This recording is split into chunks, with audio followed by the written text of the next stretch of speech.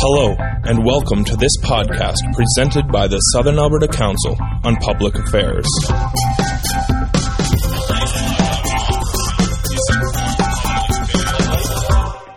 The Southern Alberta Council on Public Affairs.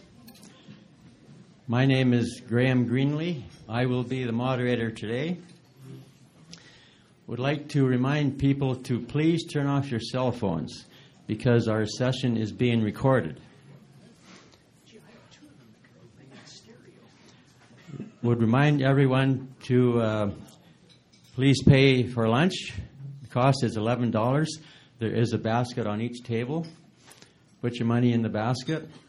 Someone will be around to collect it shortly before lunchtime. SACPA is a volunteer nonprofit organization. We rely on contributions of members and session attendees to continue our work. Memberships are available from Lisa. And Lisa is right over here with the red shirt. We'd like to thank our partners, the University of Lethbridge, for support and distribution of notices, Country Kitchen Catering for providing the great lunches that we have here every time, Shaw TV for broadcasting sessions on Sundays at 4:30 p.m., and to the Lethbridge Herald and other Lethbridge media who cover SACPA events. For format of the meeting is 25 to 30 minutes for our speaker. We'll adjourn at 12:30, eat lunch for about half an hour, and we will reconvene at 1 o'clock for a question and discussion period. Winding up about 1:30 p.m. Would now like to introduce today's topic and speaker. Topic is talking about dying won't kill you. Should we have a choice at the end of life? Today's speaker is Wanda Morris. Wanda Morris is Executive Director of Dying with Dignity. She has been involved in the Right to Die movement for many years, including making a submission to the Parliamentary Committee on Palliative Care and Compassionate Care, and acting as a witness in the recent Gloria Taylor case in BC.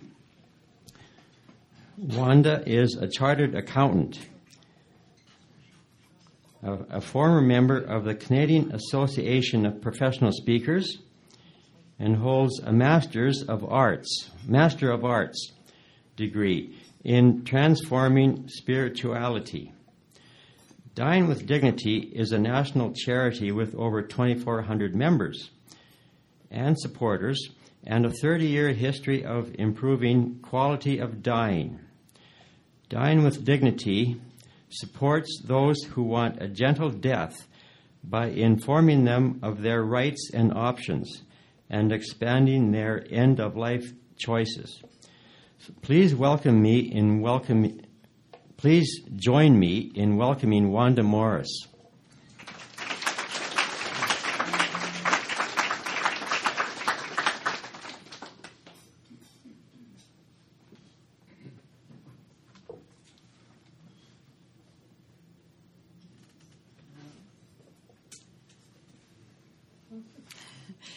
If I stand here, can you hear me okay? Yes. Great. So thank you so much for coming out today. I'm going to talk for about 25 minutes now and give you a general overview of the issues around the right to die with dignity and the situation in Canada as it stands. And then we'll have more time, I understand, after lunch for questions and answers, and I'm really looking forward to having hearing your questions at that point. So one of the foundational principles of our medical system is the right of informed consent. There isn't a procedure, a diagnostic test, an examination that can be done to you without your consent.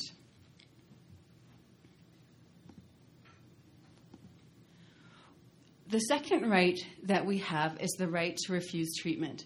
And these two rights really go hand in hand, because how can we know whether or not we want a treatment unless we know what the outcome is likely to be, what the side effects are going to be, etc.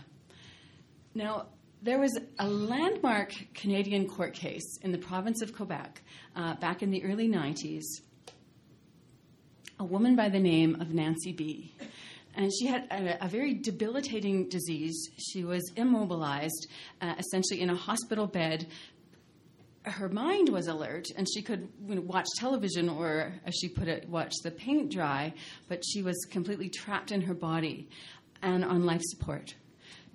She didn't want to be there. She wanted to die. Her doctor said, no, we aren't going to remove the life support, because if we do that, we'd be killing you. We're not going to be complicit in that. And she took her case to the court in Quebec, and she won. And she established another right for Canadians, the right to stop a treatment. So we have the right to informed consent, whether we want a treatment or not. And once a treatment is started, we also have the right to stop it, even if stopping that treatment means our certain death. And sometimes we think about things like signing a DNR order, do not resuscitate, no CPR. Also, at end of life, sometimes people make the decision to say, no antibiotics, no flu shots. I'd like to go off my insulin, my diabetes medication, other things that are a stopping of treatment that will ultimately result in life ending. An example that you may know of is the situation of our former Prime Minister, Pierre Trudeau. And he was diagnosed with cancer, and a type of cancer that had a pretty good remission rate, so a pretty good chance of a cure. He decided not to pursue treatment because he had also been diagnosed with Alzheimer's, with dementia, and he did not want to experience the dementia, so he declined treatment for the cancer and died that way. So we have the right to refuse or withdraw from a treatment. Another landmark case in the healthcare legislation in Canada is a case called Millette v. Schulman. Mrs. Millette was in a very severe car accident. There was 4 people in her car, including her husband. The other 3 died at the scene. She was rushed to hospital, into emergency, and immediately the staff began to look after her, to make preparations to save her life, including a blood transfusion. And one of the staff do looked in her wallet, was looking for identification, and pulled out a card. And the card said, "I am a Jehovah's Witness, and I do not want a blood transfusion under any circumstances." And she had signed the card, but it wasn't dated. And the doctor, Dr. Schulman, he said, "Well, it's signed, but it's not dated. We don't know if it's current. We need to proceed." And then Millette's daughter came to the hospital, and she said, "My mom is a Jehovah's Witness. She would not want a blood transfusion under any circumstances. Do not give her a blood transfusion." And the doctor said, "Well, your mom is unconscious. She's unable to speak. This is a life-saving measure. We need to do it to save her life. We're going to proceed." And he did. And Millette recovered, which she otherwise wouldn't have done. She recovered, and she became so well that she was able to summon the strength to take the hospital and Dr. Schulman to court, where she sued him and them for battery. And she won the case. And the hospital appealed, and she won again on the appeal, which seems a bit of hard lines for the well-meaning Dr. Schulman, but what it underlined was yet another really significant principle of our healthcare legislation, which is that if for any reason we cannot speak for ourselves, we can designate somebody else to be our voice. And the particular combination of written wishes in writing and an advocate to speak for us, a substitute decision maker, is very powerful in making sure that our wishes are upheld. Now, each province has different terminology and different legislation, but the principle is the same right across the country. Now, what about if the person beside us is in the bed and they're suffering horribly and they're on life support? They can just say to their doctor or their care team, please remove the life support, I would like to go. But what if we're beside them and we have cancer or ALS or some other equally horrific illness, but we're not on any particular life-saving medications? What are our options? Well, one of the choices that we have right now is something known as terminal palliative sedation. Terminal palliative sedation. And as Canadians in our healthcare system, we can expect not to have uncontrolled pain. It's not a right as such, but certainly if we did experience uncontrolled pain, our doctor wouldn't be doing their best job. So there's sort of some common law practice behind that. So we have the right not to experience pain. And if the only way that our pain can be mitigated is by rendering us unconscious, then this becomes an option. And sometimes you will have heard of people being put in a coma after an accident. Maybe their brain swelled and they want to just, reduce the pressure on the whole body system, and it can be a temporary measure. Terminal palliative sedation is where somebody is put into a coma and food and hydration is stopped. And our bodies can go for some time without food, but not very long at all without hydration. And so in this process, the individual dies of dehydration. Now, you might think there's not a lot of difference between putting someone in a coma and dehydrating them to death and just giving them an injection or a medication that they could take themselves that would allow them to die. But in Canada, this is the line. This is where we differentiate it. And the way that it's differentiated is by saying it's about intention. If the person goes into palliative sedation, it's the intention of the medical team to relieve suffering, and the death that will result is a kind of unintended side effect. Or it could be, a known and predictable side effect, but as long as the team is fully focused on relieving pain, relieving symptoms, then palliative sedation is okay. Similarly, when we talk about pain control is very much an art rather than a science.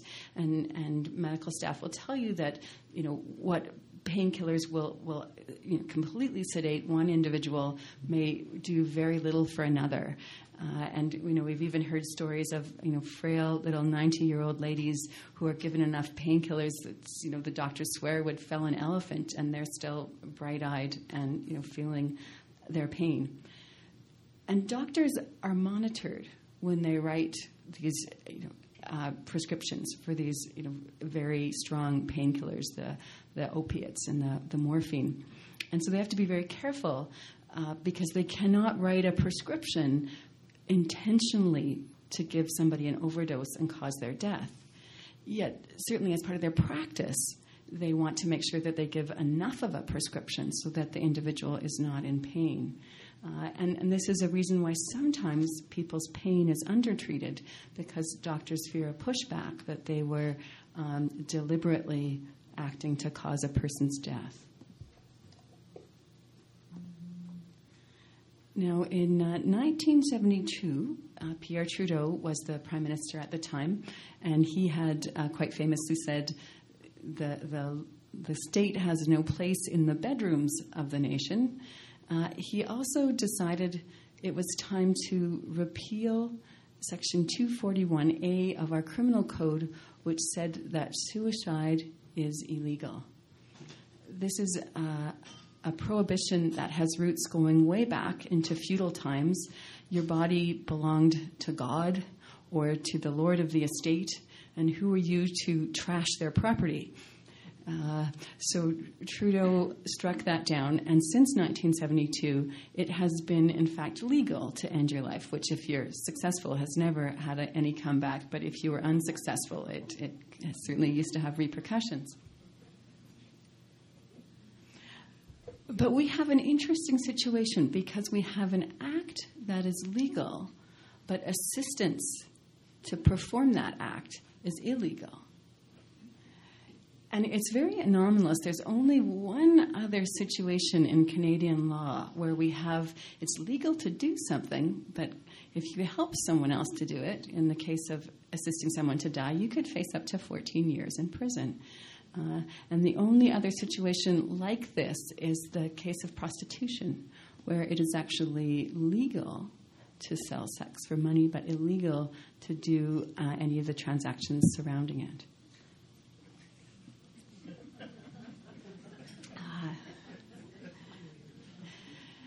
That's where we are now, and that's our current legislation. There are a number of individuals, and it's about 80 to 85% of Albertans who think there should be another way, that there should be a different choice. And it's a choice that we call medically assisted dying. And you'll notice that we deliberately don't call it suicide because we really think it's a separate decision.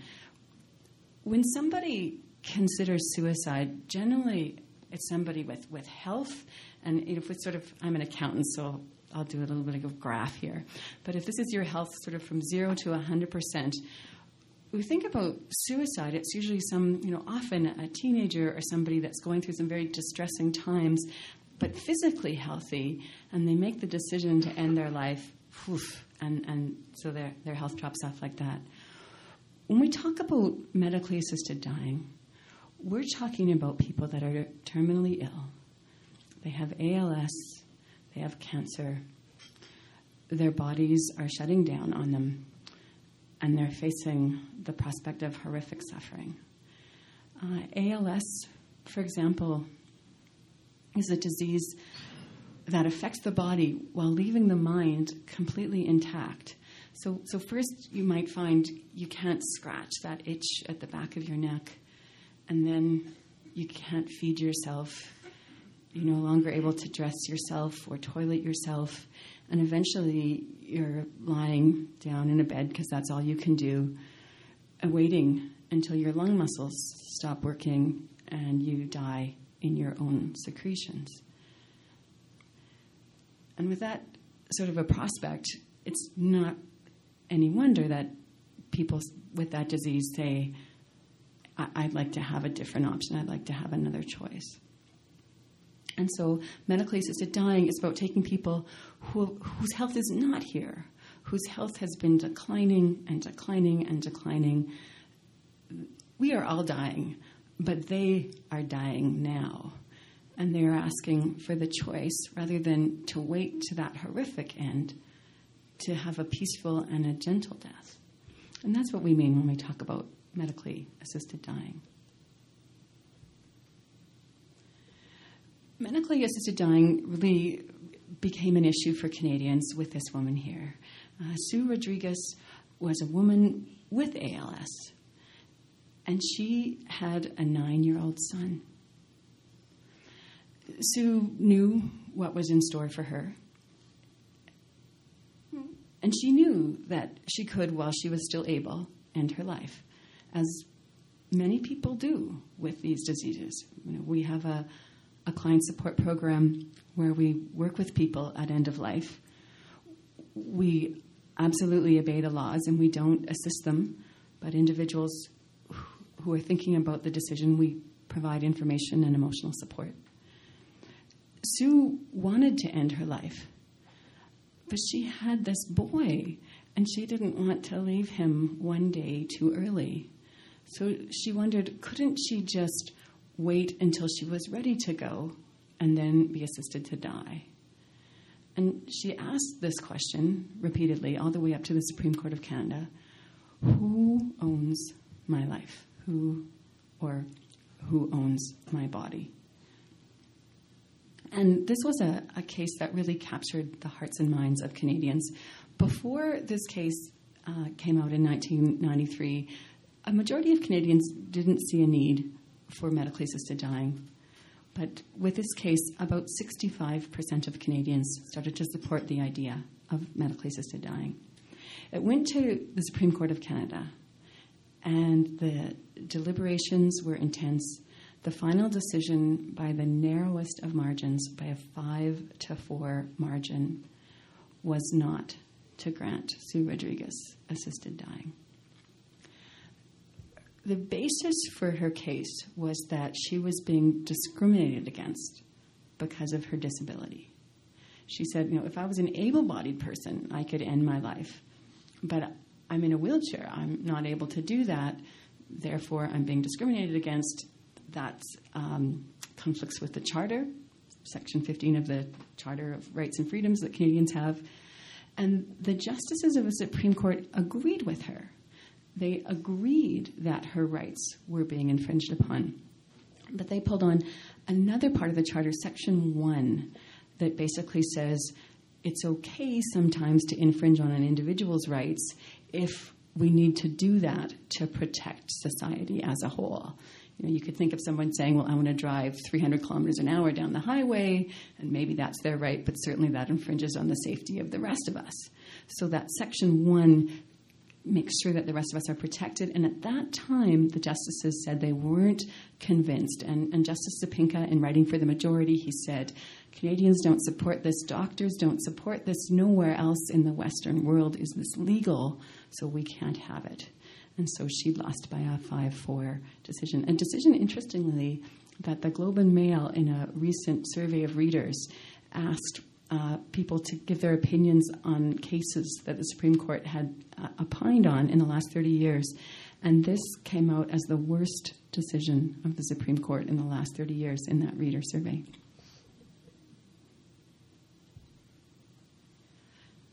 20 years later, a woman by the name of Gloria Taylor had ALS. And she had a 13-year-old granddaughter that she was really close to.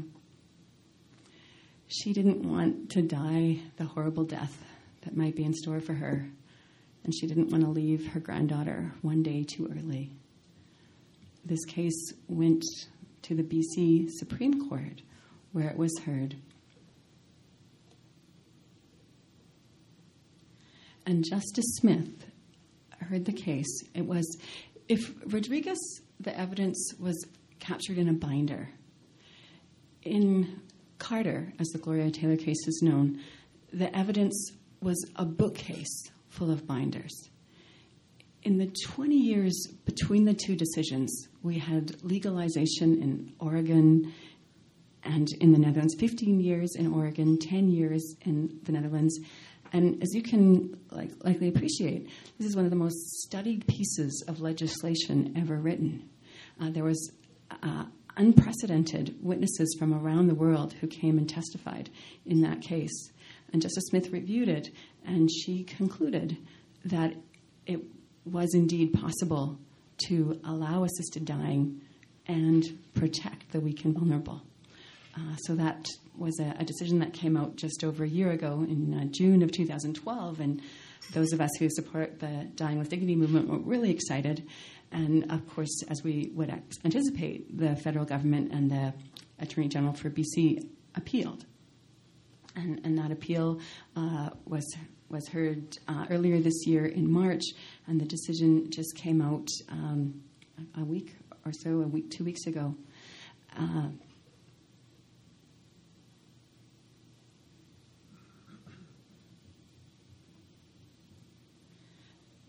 The BC Appeal Court overturned the decision from Carter. So they overturned Justice Smith, saying that Justice Smith's overturning of the previous Supreme Court rules. So once again, according to the courts, it's illegal to assist someone to die.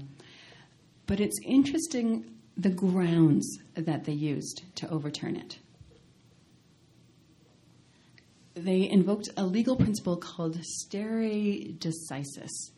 And what that means is basically we don't have the jurisdiction to overturn it. You know, if you imagine your son going to his mom and saying, "Mom, can I have a cookie?" And mom says no. And then he goes to dad and says, "Oh, Dad, can I have a cookie?" And he makes this compelling case. And dad says, "Well, I'd like to grant it to you, but, you know, mom said no, so you really need to go back to her." And that's what we have in stare decisis. So it's not that they found fault with the facts of the case or the arguments of the case. They just said for a Supreme Court decision to be overturned, there has to be a recognition that the law has changed significantly. Justice Smith at the BC Supreme Court level, she thought it had. She thought the law had changed so much that she could overturn it. At the BC Appeal Court level, 2 of the 3 justices, because it was a split decision, 2 of the justices said no. The laws haven't changed that much. We can't only the Supreme Court can overturn the Supreme Court. Now, the dissenting justice was actually Justice James Finch, who was the Chief Justice in BC, and he retired with this decision. He wrote a very stirring dissent, thinking that the decision in Carter, Gloria Taylor, should have been upheld. So now it's heading off to the Supreme Court. The Supreme Court doesn't have to hear a decision. They always have the choice about whether or not to hear an appeal. We certainly hope that they will hear this appeal. There's certainly strong public interest in this appeal. We should know in the next 4 to 5 months whether or not they will hear it. And then if they do, there's quite a backlog. So it will probably be 2015 before it goes to the Supreme Court of Canada. Meanwhile, we have another province in our union called Quebec, and they have decided not to wait. In fact, they began a process back in 2009, really about the same time that the Gloria Taylor Carter case was launched. And they began a consultation process right across the province to talk about assisted dying. They had their board of physicians, a college of physicians and surgeons, had come out and said, we think that euthanasia, voluntary euthanasia, should be allowed in certain very limited circumstances. And so the government put together a really textbook example of democracy. Individuals from each party got together on a select committee called the Committee for Dying with Dignity. And they held meetings around the province, accepted submissions, and came out with a report. And the report said, while the initial focus of the committee had been on assisted dying, the report was much broader. It said palliative care needs to be a right, advanced care plans need to be used much more broadly by Quebecers, and we need to enforce them, that hospitals, audit hospitals for compliance, and we need to allow assisted dying. So that was quite a breakthrough and a very interesting way to do it, because what they said is, we're not going to challenge the criminal code, because we're not talking about assisted suicide. We're talking about helping patients have the best possible death. That's about an individual and their doctor. Clearly, that's a medical decision. It's regulated by healthcare, which is a provincial jurisdiction. So we will pass a bill allowing that to happen.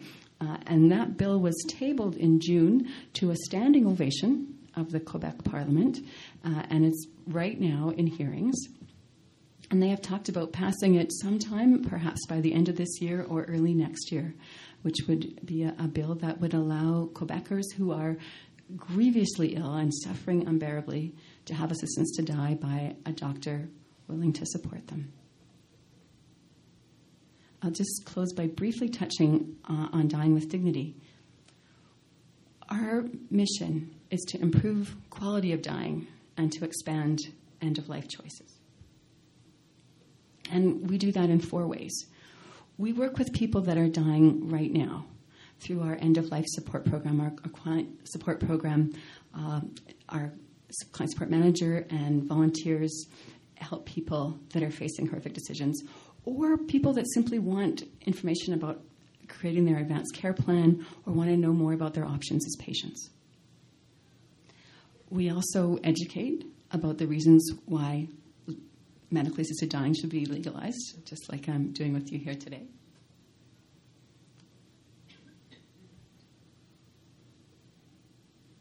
Oh, and I missed that. Okay. Advanced care planning and patient rights. And hopefully, how many of you here have an advanced care plan? Okay. Remember that shoe salesman that went to Africa, the two of them, and one came back and said, oh, there's no market, nobody wears shoes. And the other person said, oh, there's a fabulous market, nobody is wearing shoes. So I will take this as an outstanding market opportunity. Please, please, please, please.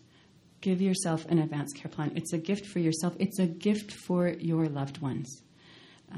We are providing kits to our members, and I don't want you to be mad with me, so I'll tell you that we are about to make our kits free to the general public. I hope that you'll want to be a member and support us anyways, but if that's not in the cards, then in about a month you'll be able to download the kit free from our website. But please, make sure that you do this for yourself and for others, so that if you're not able to speak for yourself, others know what treatment that you want. We have had so many people tell us how difficult it's been to make decisions for their parents and the guilt that they feel not knowing what their parents wanted.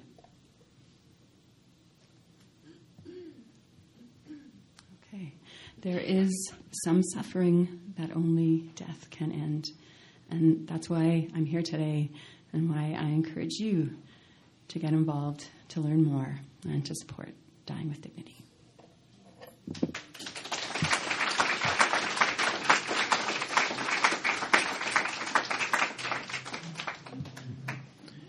Thank you, Wanda. We will now break for lunch. I would encourage someone at each table to count the money, make sure everyone has paid. We don't mind too much money in the basket, but we don't like not enough. Now, during lunch, I would encourage you to discuss the topic and be ready with a few questions when we re-adjourn at 1 o'clock for our discussion and question period.